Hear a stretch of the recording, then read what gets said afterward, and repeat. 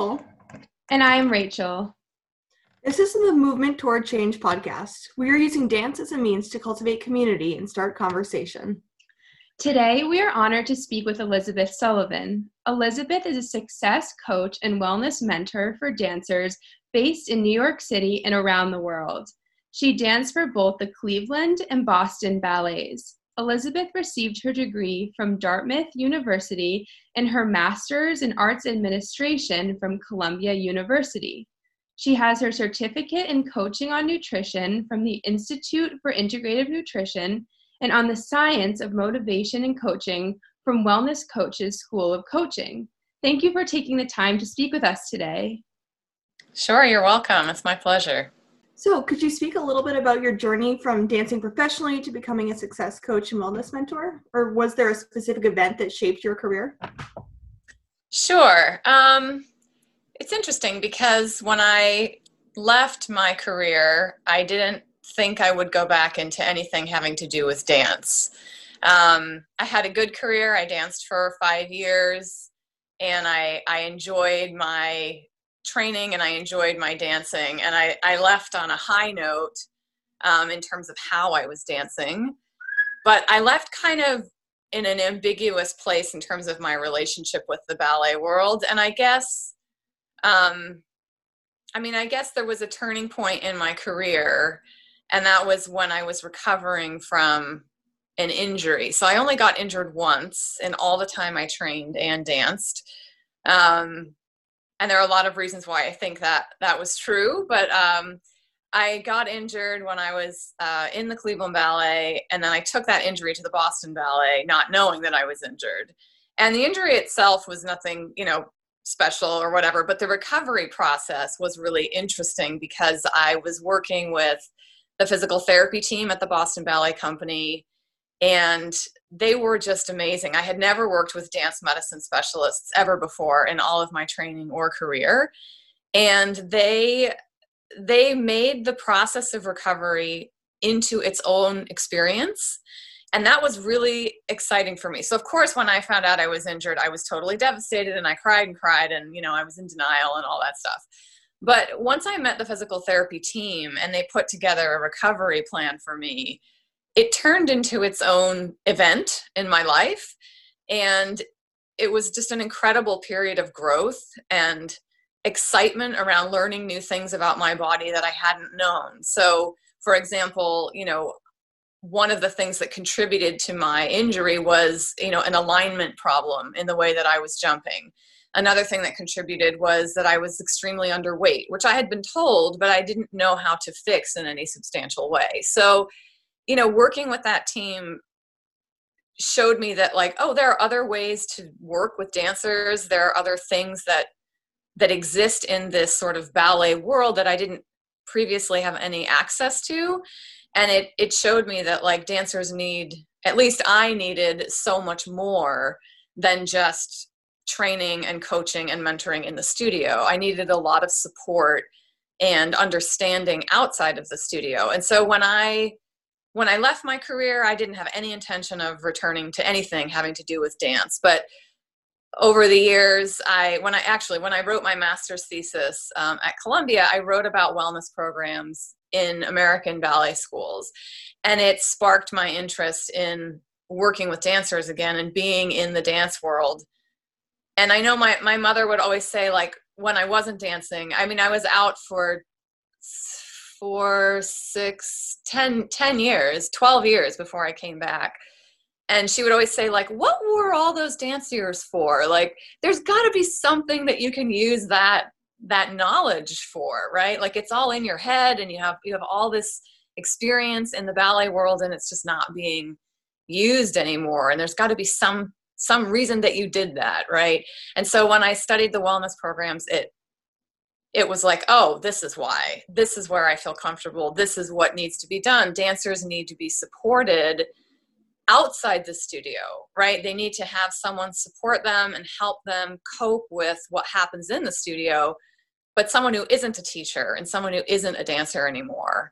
And so that's kind of, I don't want to say I created my own profession because that sounds sort of arrogant, but in a way, nobody was really doing what I decided to do. There are lots of wellness coaches in the world, but no one was working specifically with young ballet dancers. And that was what I decided I wanted to do. I felt like I could make a mark and make a difference in that area. So that's how I got to where I am now. So speaking about working with dancers, could you talk a bit about the services that you offer for the dancers, and maybe touch on the 7 wellness principles and the intention behind this establishment? Sure. So I work with dancers in 2 ways. One way is that I go into schools, like a school will book me to come and do a workshop. And I have a kind of standard introduction to wellness for dancers workshop that I do. Usually that's my first way of meeting a school. And they'll pull together, usually all of their pre-professional levels will come and sit in a studio. Sometimes their parents will come, and then I will come and deliver this lecture where I sort of introduce, some of the principles that are in the 7, which I'll talk about in a second. So that's the first way that I get introduced to dancers and their schools, is by coming and giving a talk. Nowadays, those are happening on Zoom. So that's different and kind of cool in a way, because I've been able to work with schools that are, in Europe in a way that is, we've always talked about doing, but the idea of flying me out there and putting me up is like such an investment, so Zoom has opened up possibilities of talking to other schools, which has been pretty great. And the other way I work with dancers is one-on-one. So I offer coaching sessions, actually coaching programs, where dancers will sign up to work with me for, somewhere between 3 and 6 months. And we do all of our sessions on the phone. And if they live in New York City or near New York City, we'll try to do some in-person, meetups, just to have that kind of personal connection. And then I come and see all of their performances and things like that for dancers that live near me. The 7 principles, I created them when I opened up my coaching practice, which was at this point, 11 years ago. And I was trying to think of all the areas of dancers' well-being that need to be addressed in order for her or him to feel good, right? To feel like they're balanced and they're being taken care of and they're talking about the things that are important to them. So I'll just take you through those quickly. Mental fitness and performance preparation. Mental fitness is probably the area where I do the most work, which to me was a surprise. I expected to do a lot more work in nutrition and diet, which is the 3rd area. But mental fitness it's really all the mind management stuff that goes on for dancers. So everything from, being extremely nervous about being corrected to being extremely frustrated about never getting corrected, right? And looking at yourself all day with that critical eye and trying to not be hard on yourself and beat yourself up. So, mental fitness encompasses the area of work that most people come to me for. Dancers struggling with anxiety, low confidence, low self-esteem, perfectionism, and inability to just let things go and not ruminate. So that's also one of my favorite areas to work in, because it makes such an impact when dancers start to make choices about what they think about and let go of things that aren't working for them. So mental fitness, performance preparation, which is just what it sounds like, really getting specific about what's going on for them in performances and what they want to work on, whether it's mental or physical. Body image, which is connected, of course, to nutrition and diet, helping dancers just cope with having to stare at themselves all day long in a mirror, and also holding in their minds that ideal dancer body, which, is so unattainable for most people. Injury management is about 2 main things. The first one is helping dancers find their voice when they are injured, so that they can speak up and tell their teachers and peers what's going on with them, and then seek care, get diagnosed and get treatment. And the second one is just to help dancers when they are injured manage that process. Like I said, for me, that was hugely transformational in the way I thought about myself as a dancer. And it can be such an incredibly positive thing to go through, which sounds crazy. No one wants to be injured, but if you handle the management of your injury and the recovery process in the right way, it actually can really change the way you dance and who you are for the better. So I'm really big on, sometimes dancers will say they're ready to work with me, and then all of a sudden they get injured, and they'll send me a message that says, well, now I'm injured, so I think I'm going to hold off on working with you until I'm better. And it's like, no, like, this is the perfect time to get into this work, right? Because this is when you need that support to get you through the recovery process and come out the other side.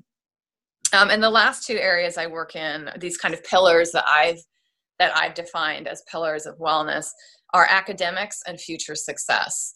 So almost all the dancers I work with are still in school. They haven't graduated from high school yet. And something that no one really talks about that much in the studio is, how do you balance your academic work with your dance commitments and your schedule? And it's incredible what these dancers are doing, because the two of you have done it as well, but like the schedules, just trying to get all of your academic work done, getting your exams and projects, and then being in the dance studio somewhere between like 15 and 30 hours a week, which is such a huge game. It's like a juggling act of trying to keep everything in the air. So we talk a lot about that. And then the last thing is future success. And I put this in there because it surprises me that still today, the definition of success for a young pre-professional dancer continues to be extremely narrow. It's primarily focused on getting a job. And like, if you get a contract, you're a success. And if you don't, well, oh, well, too bad for you. And I just think that that's crazy. In this world that we live in, there are so many ways that dancers can be successful, whether they decide to go to college into a dance program, or to college without a dance program, or they choose to go off and study something completely separate from dance, or they, get that contract and actually do the sort of traditional, career path. So I'm really big on expanding the definition of what success looks like for a young dancer in training. I think it's really, really important. Thank you. Yeah. So you spoke a little bit at the beginning towards mental fitness and body image, and I know dancers face comments about their appearance. How can we be more resilient to these comments so that we're less affected by them, and then maintain a healthy body image within a field where there are constantly critiques and consistent focus on the body? Yeah, it's really, really hard, right? It's really challenging. I think there are two main things that I work on with dancers when it comes to body image and criticism, comments coming from the outside about their bodies, especially. The first one is that it requires a commitment to managing your environment, right? Everybody likes to think that they are not impacted by their environment. And it's amazing how many dancers, are like, well, I'm okay with that. Like, it's okay if people talk about my body. I'm a dancer. But then when we really dig down into that hurts. That's painful, especially because people are often not saying very nice things about our bodies to us, right? So it's kind of coming up with coping mechanisms to manage what's coming at you, and recognizing that, like, it's coming at me all the time, which is not normal, right? It's not normal to be in an environment where people are constantly talking to you about what you look like.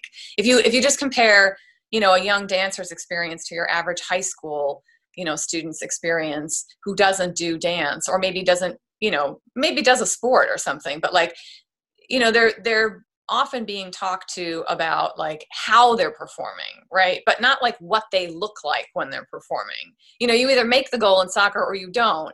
And the process to getting there is about what you're doing with your body. But it's unusual for people to be, well, if you just had better feet, you'd be better at making that goal. Or if your legs were longer, or if your head were smaller or whatever, dance has such a narrow definition of what the correct body is supposed to look like, that I think it's important for dancers to be able to step back on a regular basis and say, okay, the ideal is not attainable for most people. It's not natural for most people. And it's not normal that everybody wants me to look like this one body type. So that's a really important thing to just like be aware of on a regular basis, right? Because if you aren't, then what happens is you start to think like, well, that's normal, and I should really try to look like that, right? And so it completely shifts the way you think about your own body. So that's one thing. And the other thing is, I really, encourage dancers as much as possible, if you have a teacher who is constantly talking about what you look like and who is negative about it, is to, try to find the actual constructive feedback in there. So if there's a correction or if there's something useful in what that teacher is saying, that you kind of create a filter in your brain where you filter out all the sort of personal stuff and criticisms that aren't useful, and you take out, the little bits of jewels here and there, right? Like the little bits of constructive criticism or actual corrections and feedback. I mean, that's very hard to do. And if for teachers who are overly critical and really, really giving a dancer a hard time about her body, I mean, these are conversations that we have over a long time in a coaching program, but sometimes it's best to try to find another teacher, somebody who has more of a focus on the process and less of a focus on your body, what you have and what you don't have. Yeah, it's not easy, but it's kind of a constant engagement with recognizing that the environment is skewed and strange. And like, what do you do with yourself, right? How do you work with what you have, get really engaged in your own process inside of the body that you do have, and learning how to work with your own feet and your own legs and your own turnout and your own movement quality, and making that the best that it can be without getting too wrapped up in the form that it's in, right? Focusing on what you're doing, not just what you look like.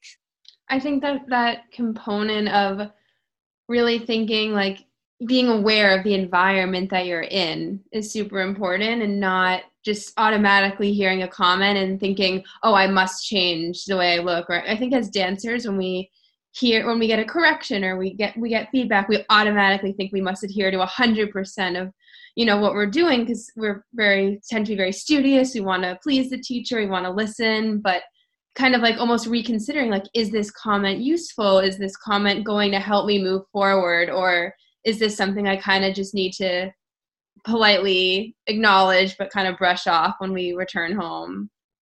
Absolutely. And you touched on something important, and that is that a lot of dancers, it's the kind of personality type that, and I'm generalizing here, but there is a personality type that gets drawn to dance, and it's a type A, self-disciplined, self-motivated, self-driven, people-pleasing kind of person, right? Who wants to do what other people tell them. I always tell this funny story that my sister and I started ballet around the same time. She's 18 months younger than me. And my sister is not someone who follows authority, just not interested. And I mean, she was in that class for like, I think a week or two. I mean, and she was little, she was 6. So she was like, no, this is not for me. Like just not interested in doing what she was told. But I loved doing what I was told. Like that totally appealed to me.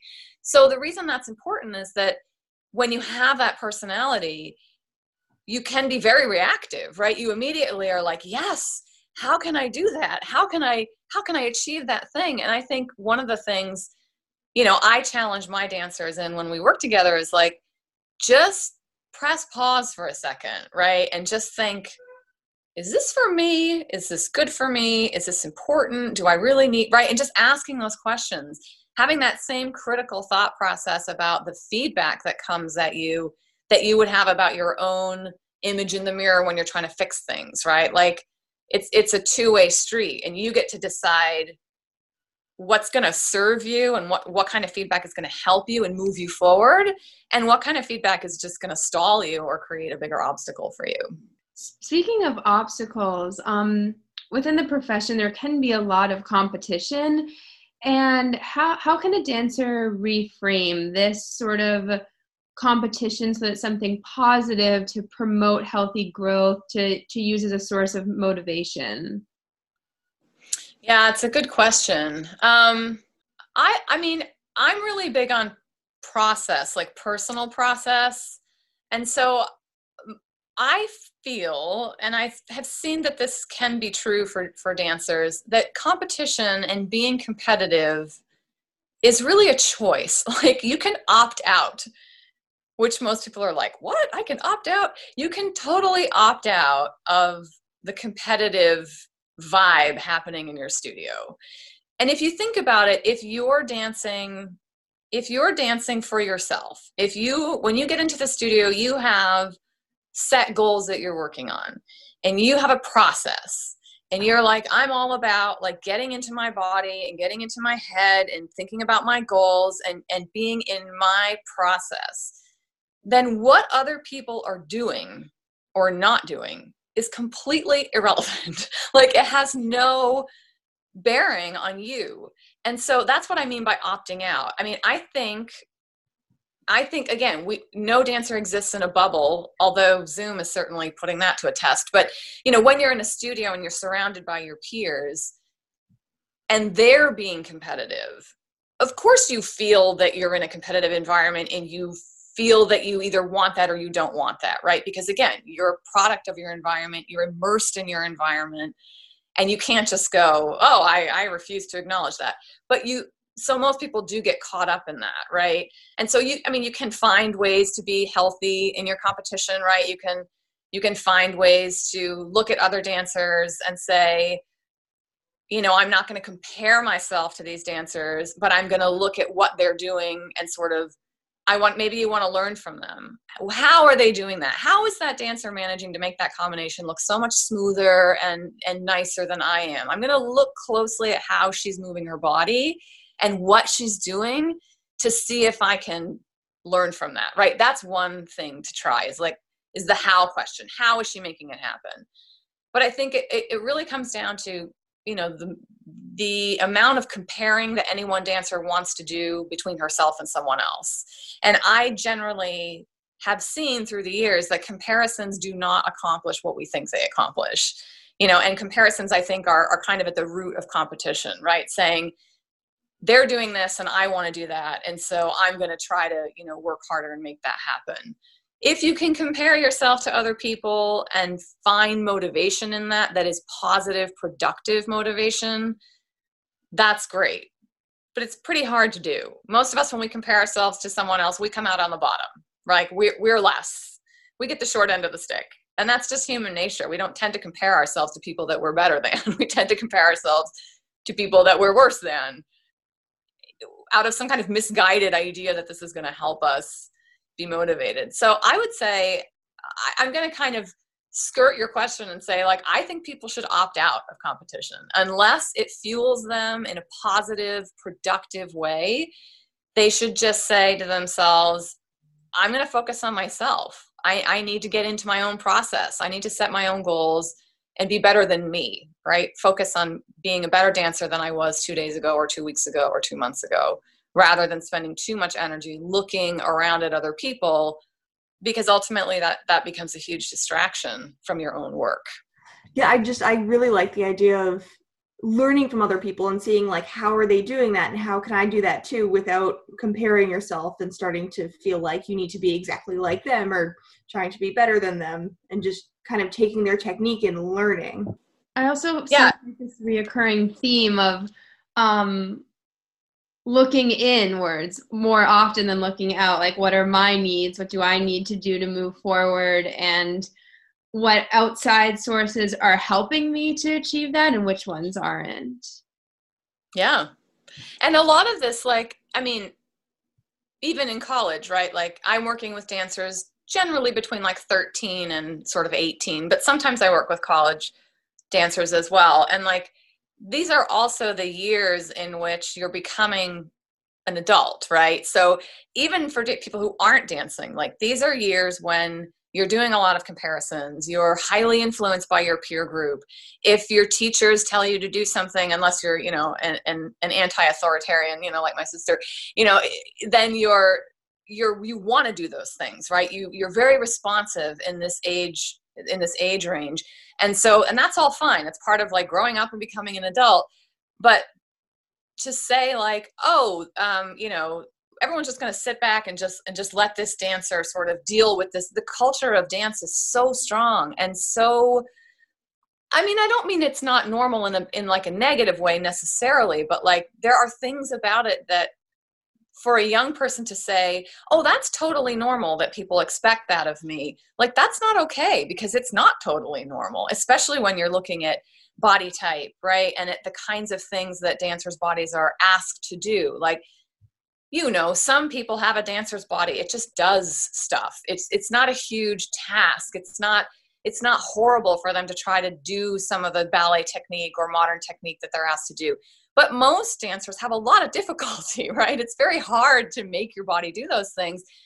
And I think it's okay to have a message in that environment that's like, this is going to take time, guys. Like, this is a really lengthy process to get you from your first dance class to a level of proficiency where you feel really comfortable is just going to take a long time.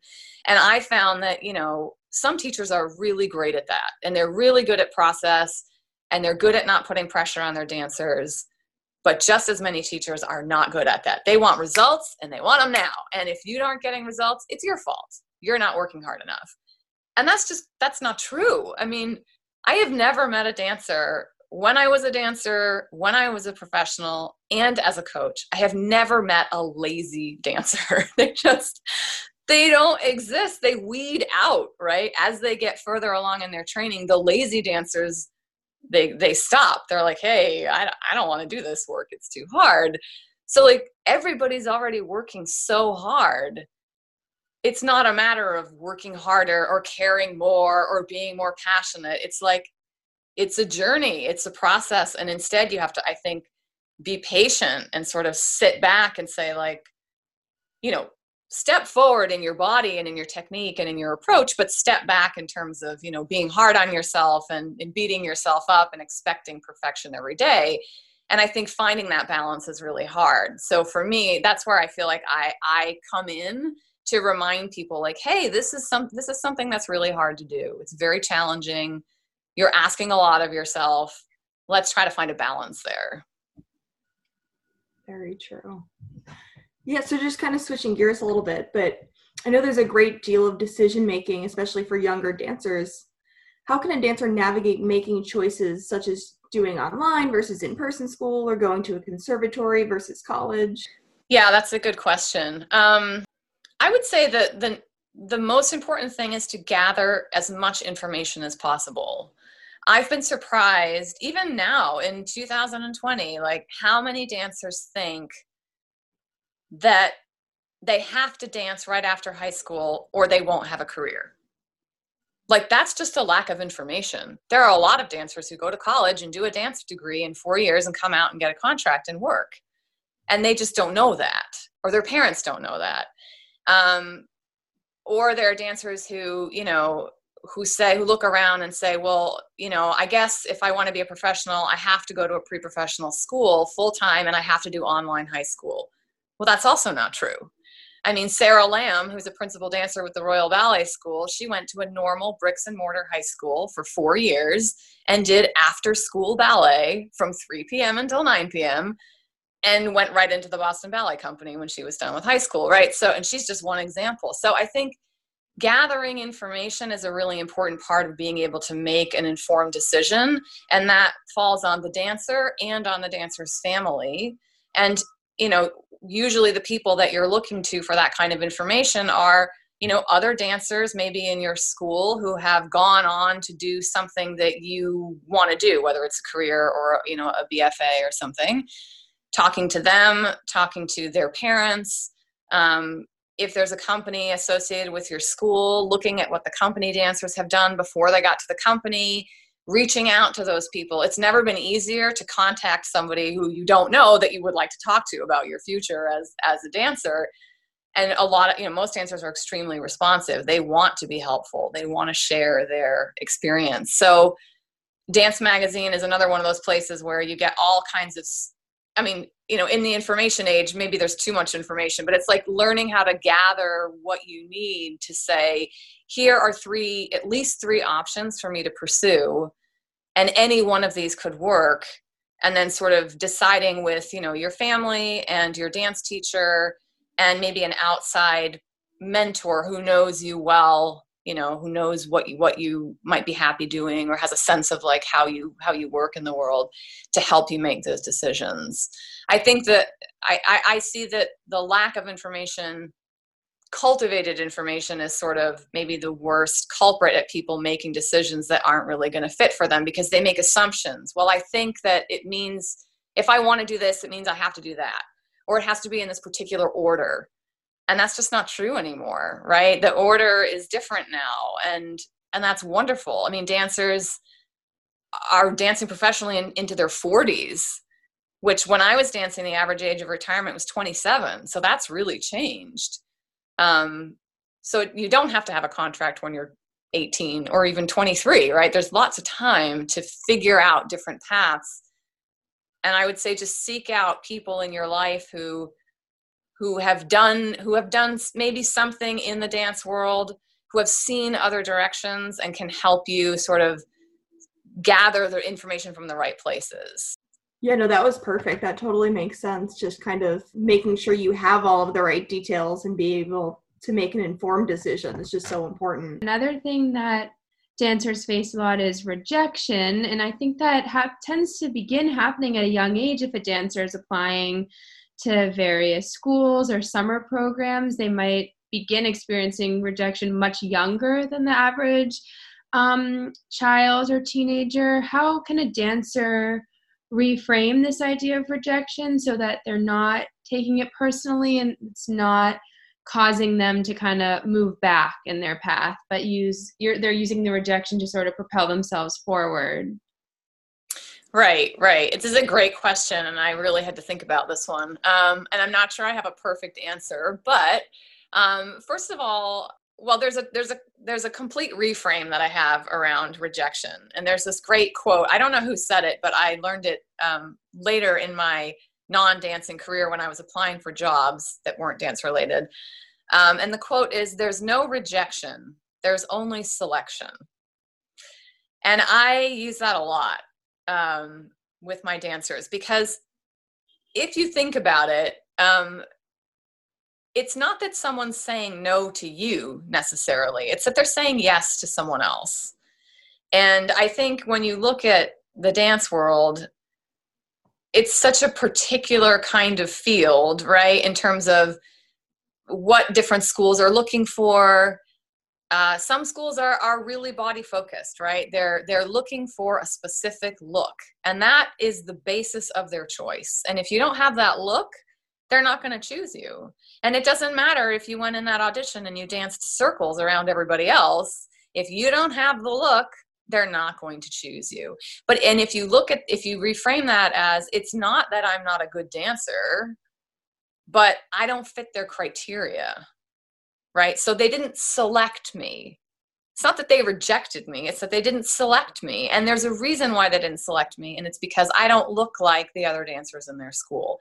Now, I'm not saying that that's a pleasant conversation to have with yourself, or, a good time to recognize that that's true. But I think it takes some of the pressure off of the individual dancer feeling, again, like there's something wrong with me and I'm supposed to do something to look different or to dance differently, or, that danger again of sort of trying to step into something as a way of getting something or being chosen. And I think that is, although natural, can be the beginning of a lot of disappointment and discouragement, because there are things we can change about ourselves and there are things we can't change about ourselves.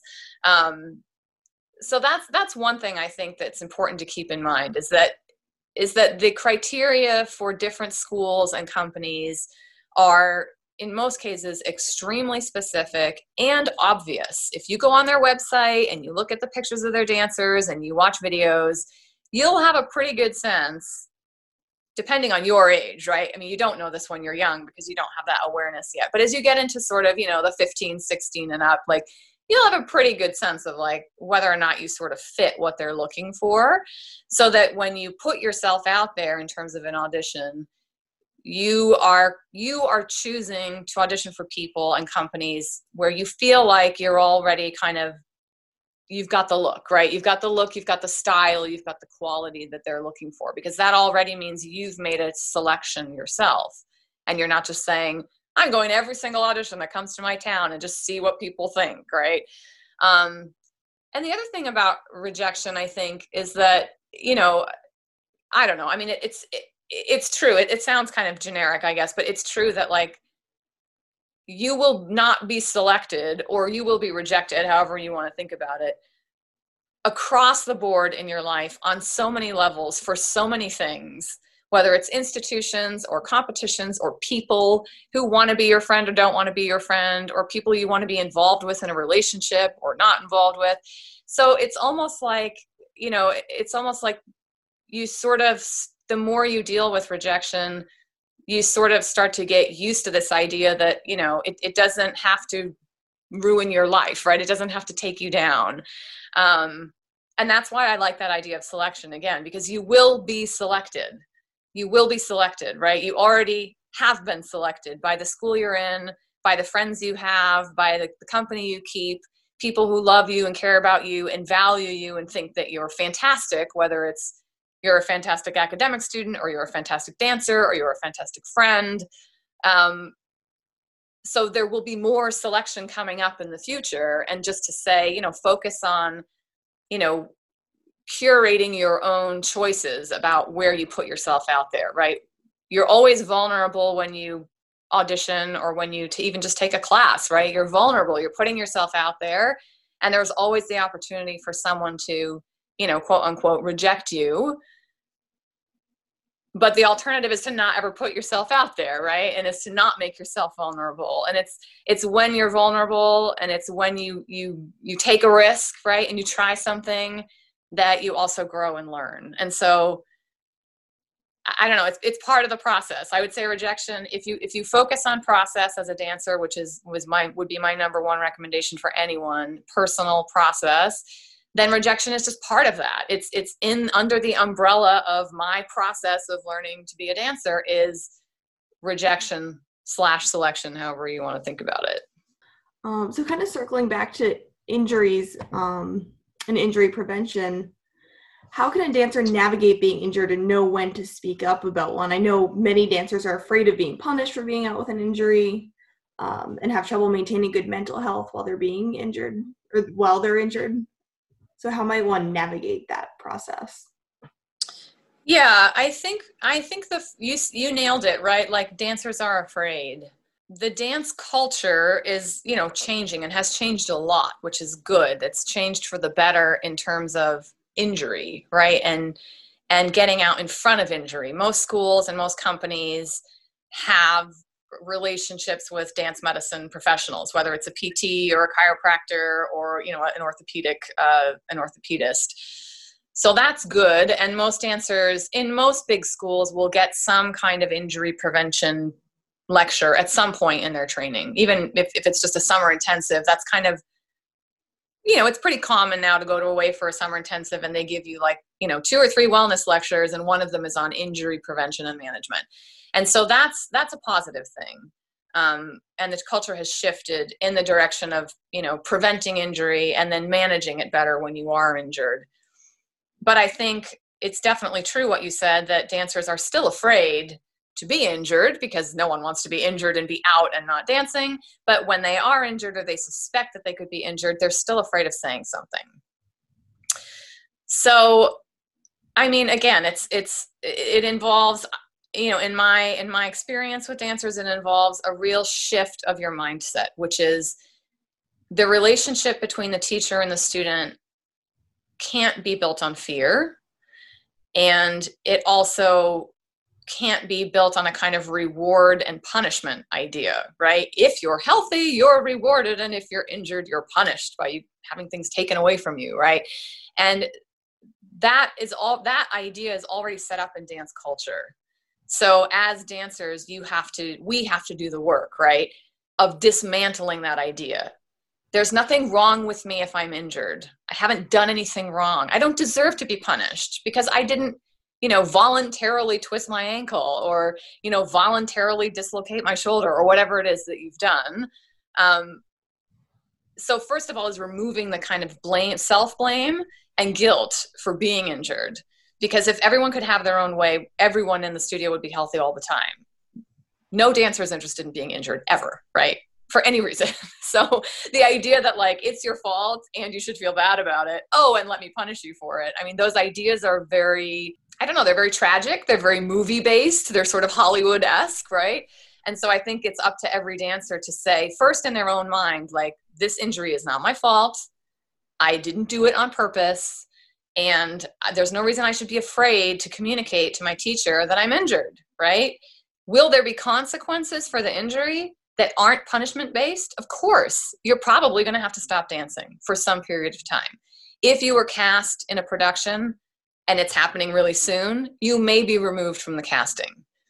But that's a natural, non-punishing consequence of not being able to engage in the process close enough to the performance date, right?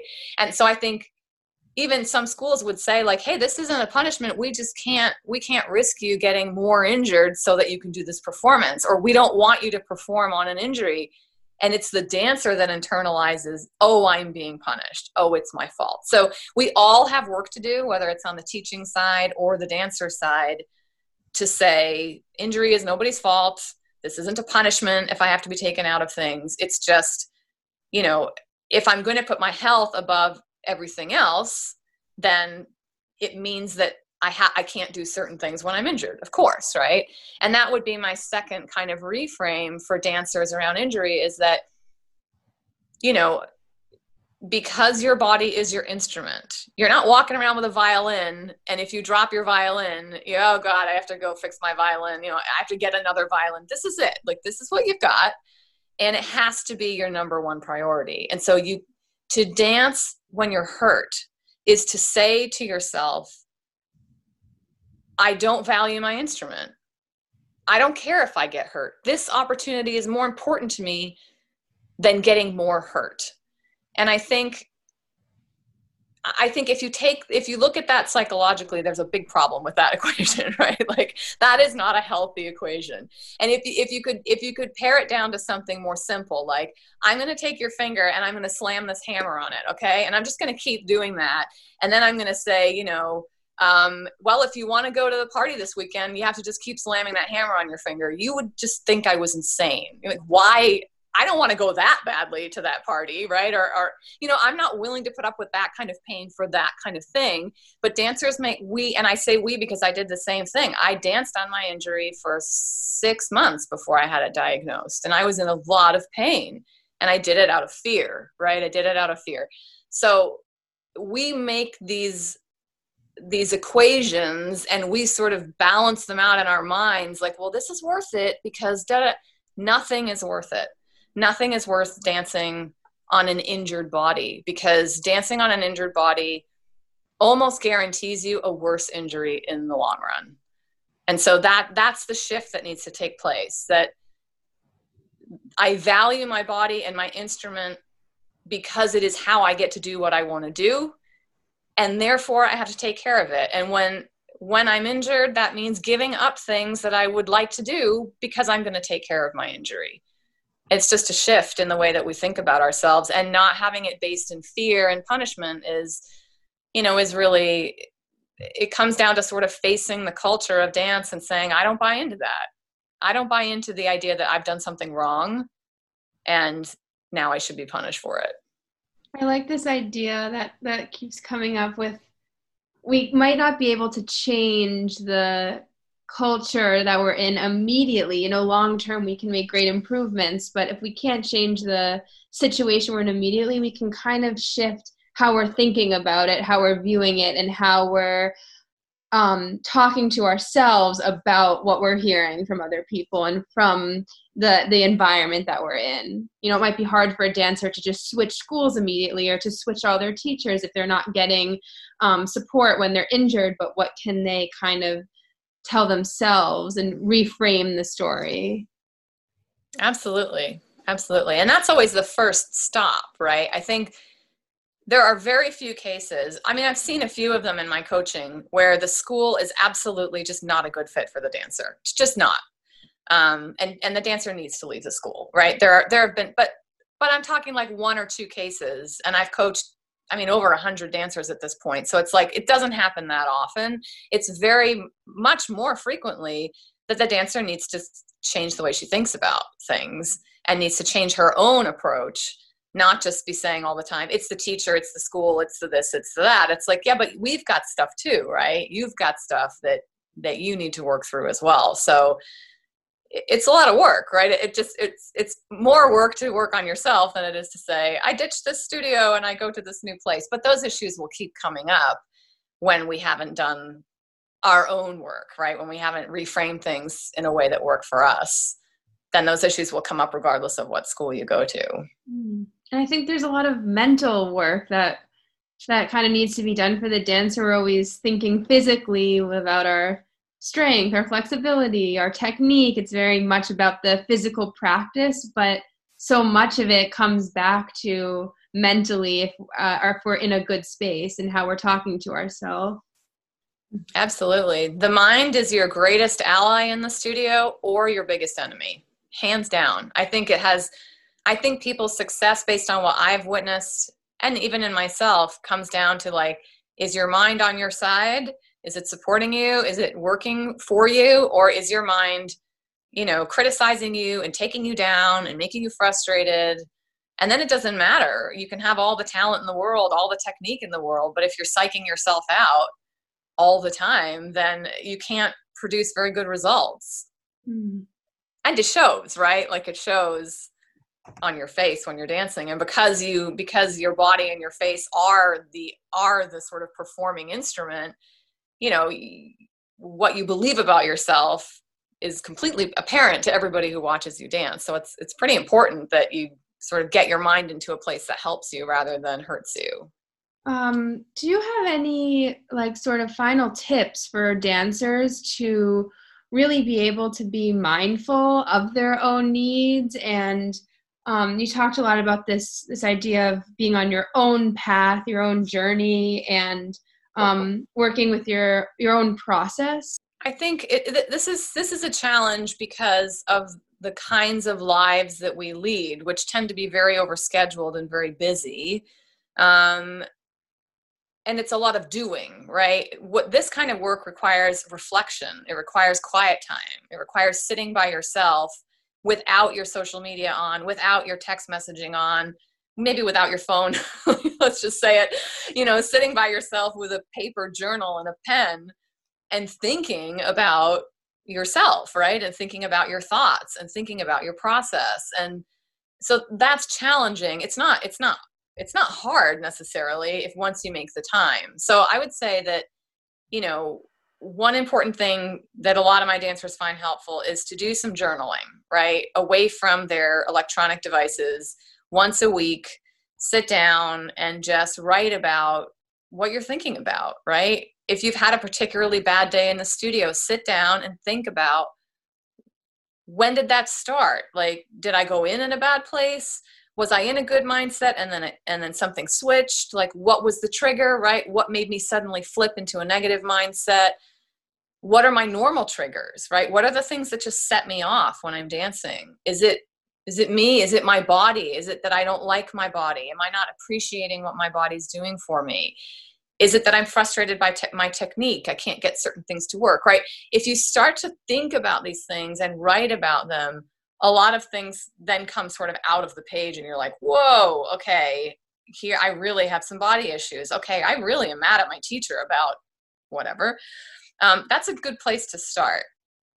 I would also say that it really helps to talk to somebody. So at certain points in my life, I've sought out the help of a therapist to talk about, like, okay, my life has become so complicated in these 3 areas. I just can't make sense of it anymore when I journal, right? Like I need a neutral person to listen to me talk and help me sort of clarify what my needs are. So whether that's a therapist or talking to some dancers have a parent who is able to sort of, I don't want to say not be emotional, but, sort of distance themselves enough from their child that they can actually be very helpful and just sort of listen and not give advice all the time. So that can be helpful. A counselor, someone like me or an older dancer, someone who gets the dance world and understands sort of what you're going through, but can sort of listen to you and help you sort of sort yourself out. any and all of those I think are great. But I think the number one thing is for dancers to say to themselves, like, oh, this is something I need to do. I can't just dance and do my schoolwork. I have to actually, like, if I'm struggling, right? If you're not struggling, no problem. Like, go forth and do your thing. But if you're struggling, to set aside a little bit of time for reflection every week. And you can start with 10 minutes, right? The other thing is some people don't like to write. And so you can actually, in most phones, you can record a voice memo. Some people they find clarity in speech. And so you can record a voice memo of your thoughts, like once a week for 10 minutes. Like, here's what I was thinking about. Here's what worked this week. Here's what didn't work. Here's where I got really negative on myself. If you were successful, here's how I turned it around. Just really simple things like that can help bring you to a higher level of awareness about your process and where the kind of weak links are that you might need to work on, and where your strengths are that you can build on. So kind of overlooking our whole process and bringing kind of like this outside not critical, but this outside awareness to what we're doing, and kind of taking a step back and looking at how we're reacting, what's happening, and how that's affecting us. Yeah. And that's able to happen at a slightly older age, right? Like, but I have dancers who are 12 and 13 who are doing mindfulness journals and doing gratitude journals with me. And, we're starting to build that idea of looking inside for some information and answers rather than always looking outside, which again it's totally natural to look outside. But at some point, you want to start to, become the agent of your own life, right? And the person who creates what you want for yourself. And that requires going in rather than always looking outside. Yes, this leads perfectly kind of into our final questions. What is the number one piece of advice you would like to give to the movement toward change dance community? Change starts with you, and it starts in your head, right? It starts in your head. If you are mean to yourself and you're overly critical to yourself, then that's what you expect from the people around you when they deal with you. If you're kind to yourself, if you practice self-compassion, if you're patient with yourself, then that's how you're going to treat other people, and it's how you're going to expect to be treated. So when you're in, if you have a teacher or a school, a relationship that isn't productive and kind and compassionate, you will step away because you'll know that, like, well, there's something wrong with this, right? That's not how I talk to myself. That's not how I talk to my friends. And again, like I've said a couple times, like the dance culture is really strong. It's a very strong, old culture. It's got a long history. And that's wonderful, right? There are wonderful things about that, but there's also a lot of baggage there. And I think rather than waiting around for someone else to make the changes that you want to see in your school or in your dance environment, it falls to you as an individual to say, first of all, in your mind, I'm not happy with something, whatever that is. I'm not happy with, my own negative self-talk, or I'm not happy with, the fact that there aren't enough Black ballet dancers or whatever, right? Like, you say to yourself, what is it that isn't working for you about this culture?